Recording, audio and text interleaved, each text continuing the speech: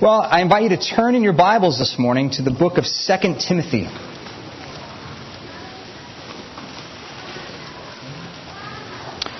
Up until this point, when Pastor Joe has given me the occasion to preach, we've been going through the book of Colossians, but we're going to take a little break from that this morning. As it's Teacher Appreciation Week this week, I want to look to God's Word for an encouragement to both the teachers of our body and also the learners of our body, because as Christians, no matter who you are, you fit into both categories in some way or another.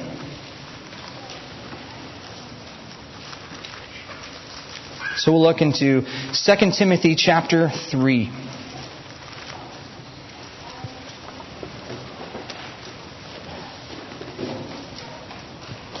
The Apostle Paul is writing to Timothy, and beginning in verse 14, he writes,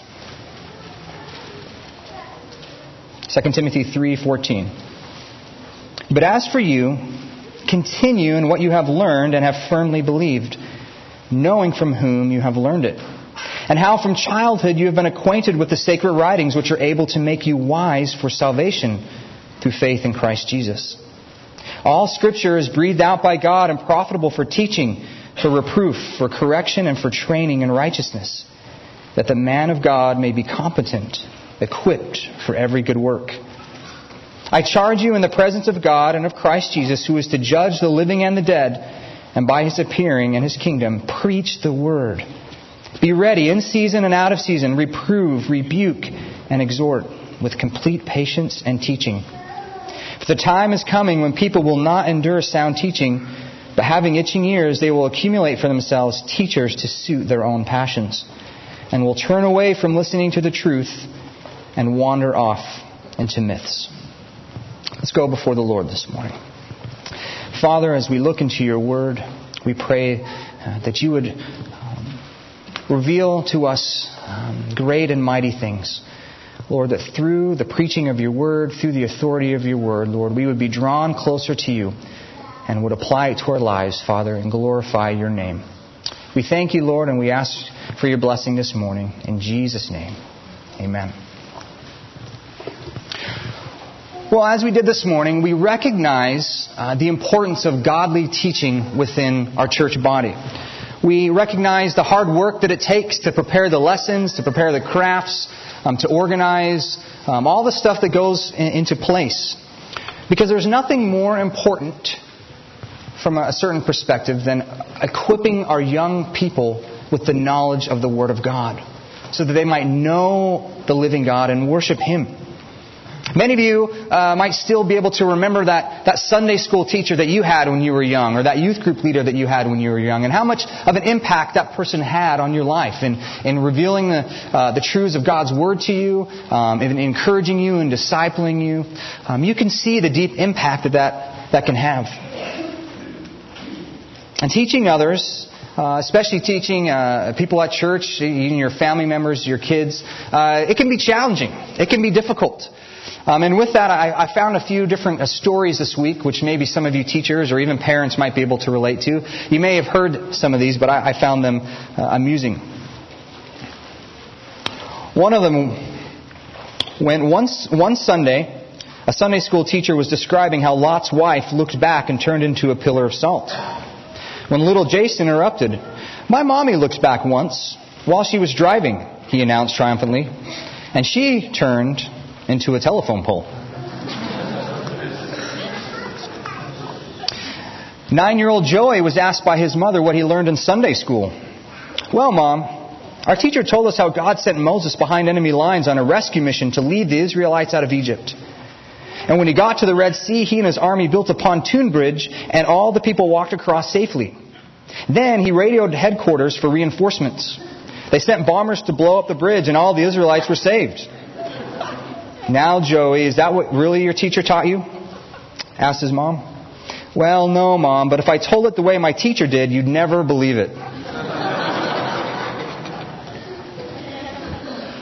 A pastor once recalled when his daughter Kelly would say her bedtime prayers. She would bless every family member, every friend, and every animal, current and past. For several weeks after they had finished the nightly prayers, though, Kelly would say, "And all girls." Soon this became part of her nightly routine. So having finally given into curiosity, the man asked his daughter, "Kelly, why do you always add the part about all girls at the end?" Her response, "Well, because we always finish all our other prayers by saying, 'and all men.'" No, Kelly, it's amen. And that just goes to show the wonderful joys and the laughs, but also the challenges that teachers face. Because the truth of the matter is, and we see it today, there's a battle raging in the world today. And it's a battle over the minds of our young ones. It's a battle over your minds. The world is trying to convince you that the Bible is not true, that there's satisfaction in other things and other places. And they make a mockery of our faith. They make a mockery of your faith and of Christianity. Students are walking away from the faith at alarming rates, and it's not just them, it's adults too. In fact, some of you may have seen this study that was released this week from a group called the Pew Forum on Religion and Public Life. And they reported this week that millions of Americans are leaving organized religion. In fact, they found that over the last 5 years, the number of Americans who are no longer affiliated with any religion increased by 25%. Just in the last 5 years alone. What are you doing to fight this?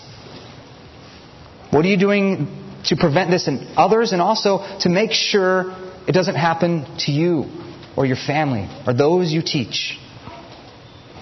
What is your duty as a disciple of Christ to prevent this, just not only in your lives, but in the lives of others? And that's the topic which we're going to examine this morning. Your duty as a disciple of Christ. So through the passage we just read this morning, Paul gives us 2 commands for the follower of God so that you will grow in godliness and fulfill your calling as a disciple of Christ. 2 commands for the follower of God so that you will grow in godliness and fulfill your calling as a disciple of Christ. What is your calling? And how do you fulfill it? How do you fulfill it? Well, Paul gives some unique insight into this morning as he's writing to Timothy. At this point in time, Paul is at the very end of his life. He's in a Roman prison. He knows that there's a death sentence coming. And he knows he's going to depart soon. In fact, if you look down in verse 6 of chapter 4, he says, "For I am already being poured out as a drink offering, and the time of my departure has come." And so he pens what would ultimately be his last letter of Scripture here in 2 Timothy to Timothy. And he's giving him some final encouragement and final instruction. He's imparting to him his final words on what he thinks he needs to know to be a disciple of Christ and a good pastor. At this point in time, Timothy, although he'd followed Paul around for years, had now been established as the pastor at the church of Ephesus. And it was an influential church, and it became one of the biggest churches in the early church. And so Paul's writing to instruct him. And he gives him a warning, and it's the same warning that is found in many of his other books. Evil people are coming, and they're going to teach false doctrine. And their teaching is going to lead many people astray. It's going to lead many people astray. And in contrast to this, he begins in chapter 3, verse 14. "But as for you, Timothy, continue in what you have learned and have firmly believed." So the first command for the follower of God to grow in godliness and to fulfill your duty is to continue in what you have learned.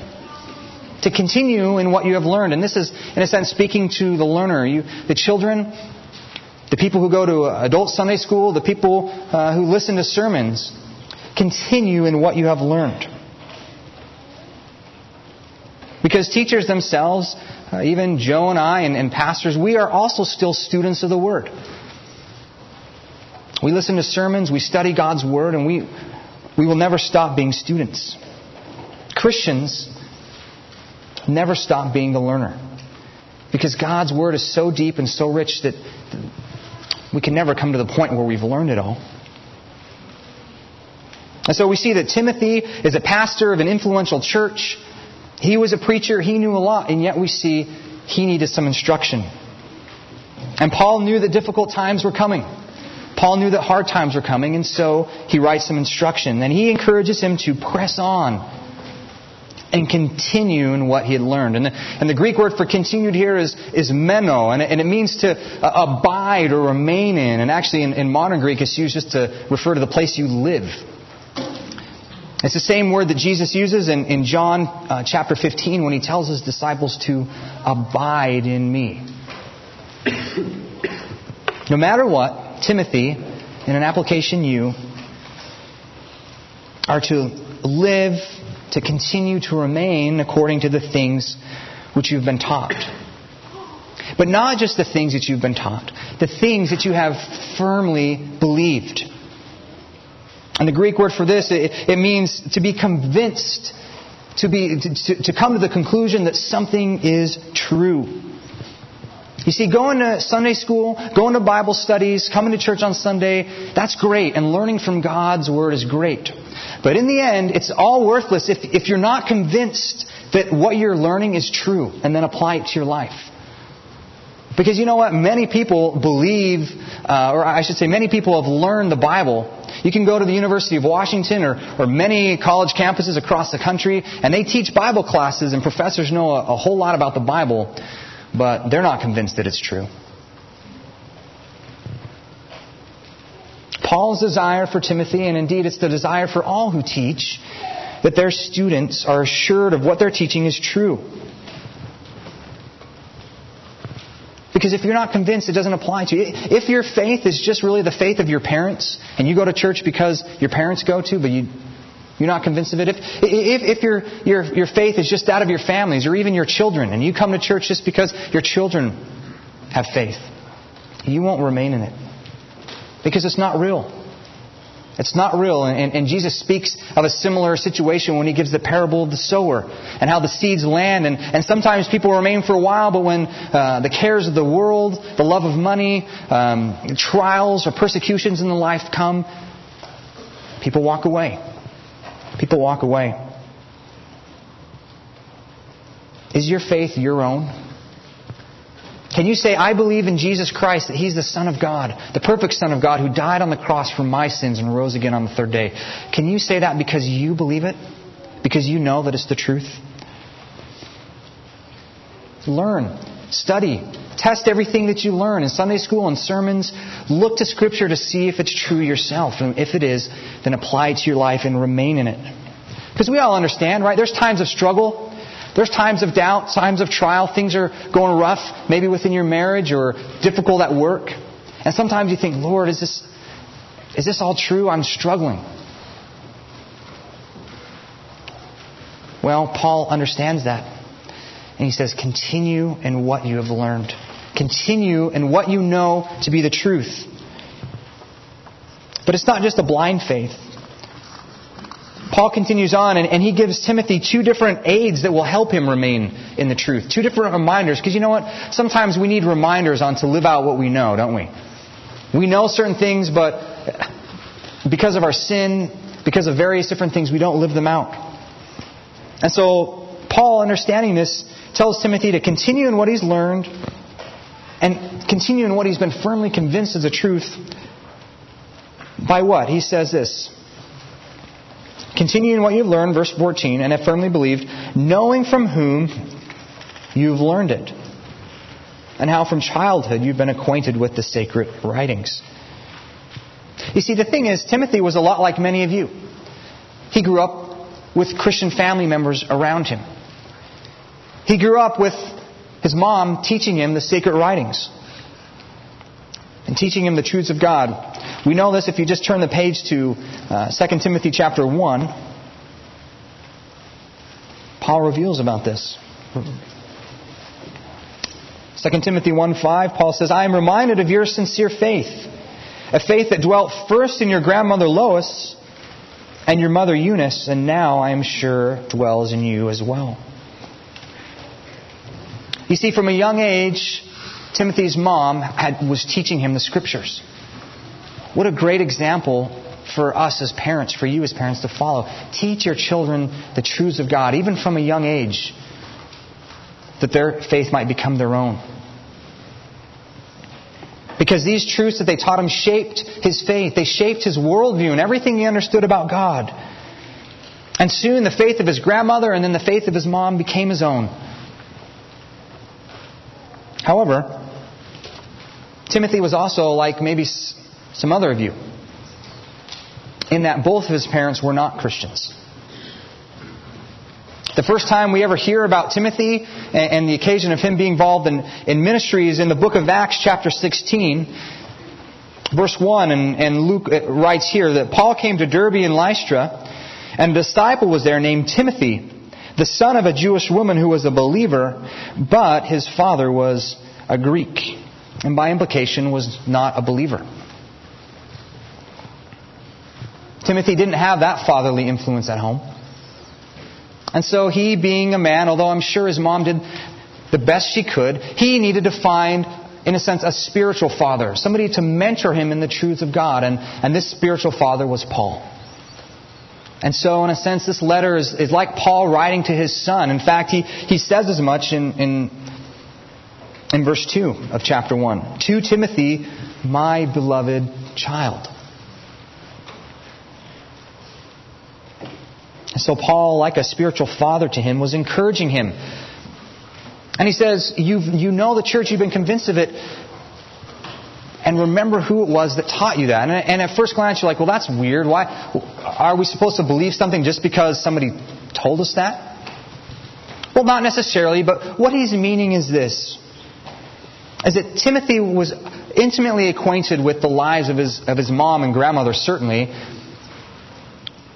And he was acquainted with Paul. And he saw the impact that their faith in Christ had on their life. That it wasn't just some sort of fleeting belief or hypothetical, but it was the real deal. Time and time again, he saw Paul stoned and beaten and thrown in prison because of his faith. And yet, Paul remained a man of integrity. And he taught the Word and he lived it out. And we don't know much about his family, but we know maybe things, or we can at least assume that things didn't go very easy. First, his family was Jewish, and his mom married a Greek, so that typically doesn't go over very well. And on top of that, she was a Jew who became a Christian, and we know that doesn't go over very well. We don't know what kind of trials they faced, but what we do know is that Paul uses them as an example on remember who taught you, and how that their faith profoundly affected their lives, that they were convinced that they were true and had a radical impact on their life. What do we take away from that? Teachers, be reminded that how you live is of the utmost importance. That your teaching doesn't just stop when class is over. The students see the way you live. The students see the way you apply your faith to your life. They see the transforming power that God has had on your life through Scripture. And they'll be drawn to it all the more. You see, you don't want your students to know like you. You want your students to be like you. That's what Paul says. Imitate me as I imitate Christ. And that doesn't mean you're perfect. That doesn't mean that you've got it all together. I, as a parent, certainly know I have many failings. But what it means is that you grow in your faith and you live it out in spite of your shortcomings. And you're honest about your shortcomings and you recognize, look, I'm a sinner and I need grace. Your life will either validate or completely undermine everything you teach.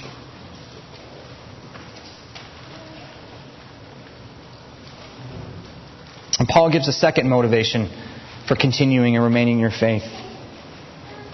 He says this, and this one's with more importance and even authority than the first. Flipping back to 2 Timothy 3. He says, knowing from whom you believed it, then beginning in verse 15, and how from childhood you've been acquainted with the sacred writings which are able to make you wise for salvation in Jesus Christ. The most important thing in your life, students, children, listen to me. The most important thing in your life is to make sure that you have a right relationship with God. That you know who Jesus is and that you have faith in Him, that you've been reconciled to Him because of your faith in Him. There's only one possible way to be made right with God, and it's through Jesus Christ. There's no other way. The world will tempt you. The world will try to convince you, as I mentioned early. If you even turn on the TV for half an hour, you can see that the TV shows, the commercials, all flashing, trying to get your attention about fulfillment as in notoriety or fame or money or in physical things. Or they tell you that the authorities in science or the law or what society thinks is best. But you know better. You know better. Salvation is through Christ alone. Satisfaction, understanding this whole world is through Christ and Him alone. He's the only way to be reconciled to God. And His Word is the authority. He's the creator of all things. And how do you know this is true? How do you know this is right? That salvation is through Christ and that reading the Scriptures, that's the way that makes you wise to salvation? Well, because the Bible says. And we say, well, what good does that do just because the Bible says? Well, Paul follows and reminds us why we can trust Scripture. He says, how from childhood you've been acquainted with the sacred writings which are able to make you wise for salvation through faith in Christ Jesus. Verse 16, knowing that all Scripture is breathed out by God and profitable for teaching and reproof, for correction, and for training in righteousness, that the man of God may be competent, equipped for every work. And this passage in and of itself is worthy of its own sermon. But for this morning, we're just reminded that Scripture is the very Word of God. It's reliable. It stood the test under the most intense scrutiny. Time after time, it stood strong. And so it can make you wise to salvation. But it doesn't just stop there. You see, God wants you to be saved. He desires that no man perish. But He also wants you to be equipped on how to live. It doesn't just make you wise for salvation. It equips you for everything that's necessary in life. So that you are competent and equipped for every good work. This is why you go to Sunday school. This is why you go to Bible study. This is why you come to church on Sunday. To learn from God's Word and to see, okay, God, what do I need to do to please You? And how can I be equipped when something happens in my family or at work or when I'm driving? God's Word equips you. I'm reminded of what Peter said when the people went away and after he preached a tough sermon and Jesus turned to His disciples and said, are you going to go away too? And He said, where are we going to go? You have the words of eternal life. It's your duty as a disciple to learn and to keep learning. And no matter what challenges that life may face, no matter what trials or temptations, that you walk continually in what you've been convinced. This is the desire for all teachers. Your duty as a disciple is to remember what you've been taught and live according to it. And rely on it, especially when things get tough. Because Paul was warning him, look, things are going to get tough. And so you're going to have to remind yourself to remember what you've been taught and lean on it. And remember who it was that taught you. And remember that in the end, Scripture is God's Word and it's reliable and trustworthy. You have what it says you have. The promises are true. His first command says, continue in the Word. Continue and remain in what you've been taught. And the second is this, to teach the Word to others. Because you have learned, because you are convinced, because it makes a person wise for salvation, because it is the very Word of God, Paul continues on and says, because this is true, chapter 4, verse 1, I charge you in the presence of God and of Christ Jesus, who is to judge the living and the dead, and by His appearing and His kingdom. Because all these things are true, preach the Word. Be ready in season and out of season. Reprove, rebuke, and exhort with complete patience and teaching.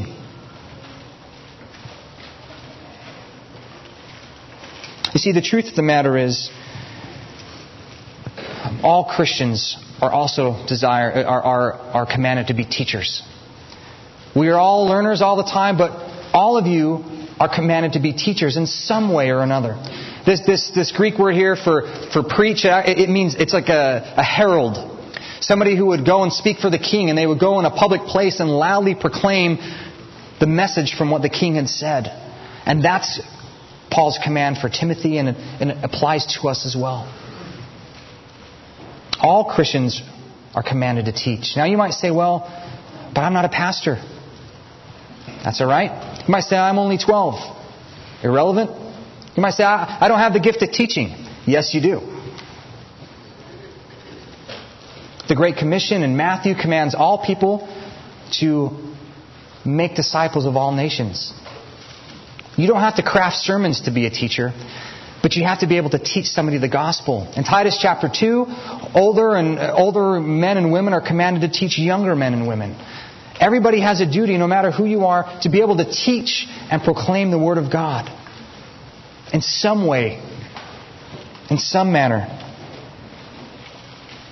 It's your responsibility not just to come to Sunday school to learn, not just to come to church to learn and apply it to your life. That's all well and good. But you also have another responsibility to teach and preach the Word of God to whomever God would bring your way. Is this your attitude when you come to Sunday school? That I'm here to learn, but I want to learn it so I can teach somebody else? Sometimes I wonder about that when I'm in my Sunday school class and I say, all right, so class, what did we learn last week? And straight faces. I'm sure other teachers feel the same way. Students are over there like, wow, he just rebuked us. Come so that you not just learn and apply it to your life, but so that you can teach others. This word for be ready, it was a term often used for a soldier or a guard who needed to always be ready in case of a surprise attack, like they're always on duty. Right? You didn't want to be caught asleep. If a guard was on duty, he needed to always be ready. And most of the time, life was fine, but it's always that time when you least expect it and you look back and think, oh, I wish I was prepared. That's Paul's command to Timothy, and it applies to us as well.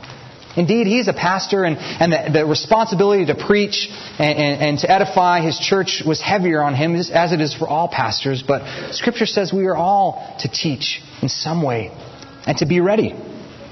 In season and out of season.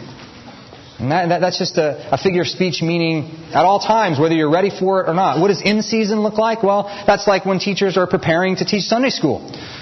You know, that's in season. I'm ready for it. I'm crafting the lesson. I'm getting all the things together. Well, what does out of season look like? That means that out of season is when somebody might come up to you after church, near the refreshment table, or at work, or your neighbor, or maybe your child, and say, you know what, I'm struggling with something. I need your help. I need some advice. Are you going to be ready to say, okay, well, let's see what God's Word says? You never know when it's going to happen. In fact, I was laughing about this yesterday because so we're out having dinner. Even yesterday, I get a phone call from somebody asking me about how I'm going to vote. And then he says, because you know, the Bible doesn't actually condemn homosexuality. It's really been mistranslated. I'm like, really? Let's go to the Greek. It's like, what? Right? You never know. That's out of season. And in fact, again, I took Sophia for a walk yesterday. We like to do. It's fall. I like to get out a little bit. And after we walked a little while, I was walking and I see this guy looking kind of at me strange. And he went back back into his yard. And I thought, oh, well, I suppose that's not too uncommon for me. And I walked by him and he walked up to me and he says, hey, are you a pastor? And I looked down to see if I was wearing my handsome pastor t-shirt. And I said, excuse me? He said, say, are you the pastor of this church right behind me? And it happened to be North Shore Baptist. And I said, well, no, I'm not. But I am a pastor, actually. I said, oh, well, you look a lot like that gentleman. Listen, I have a question for you. Is it good enough for me just to believe in Jesus as like my friend and that He existed, but not the saving business? I don't understand how Jesus saves people. Can you explain that to me? I'm like, okay, out of season. We ended up talking for like 2 hours. He walked 1.5 miles back to my house. He came in, he met Leanne, and we talked for a while. You never know when God is going to put things your way. And I could have been anyone. It didn't have to be a pastor to share with this gentleman. You never know when you're standing in the grocery store and you overhear somebody in line talking about their struggle with God or how they lack hope. People in your classes, people in your work. Are you ready to teach them about the glories of God? Because God has commanded you to. It's important because Paul, as we close, he gives a stern warning again.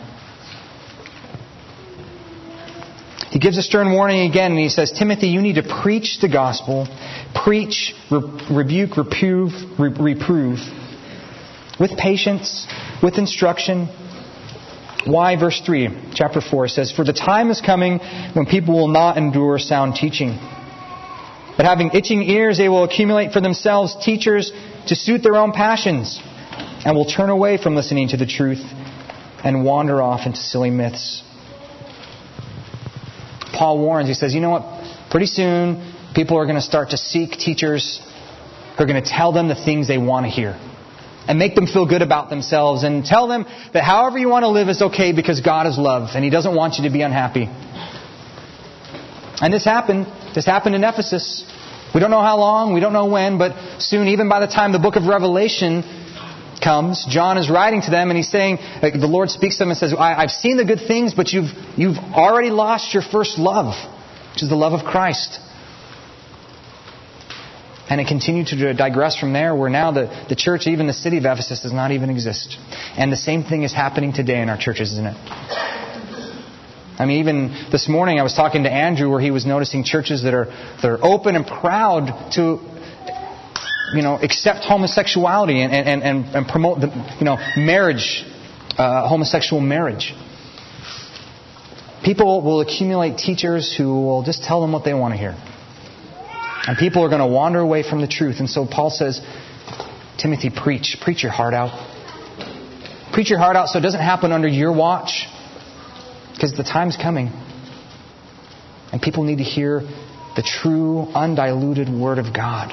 And what a reminder for us this morning, for teachers and students alike. Learn and continue in what you've learned, and then preach it. Preach to others.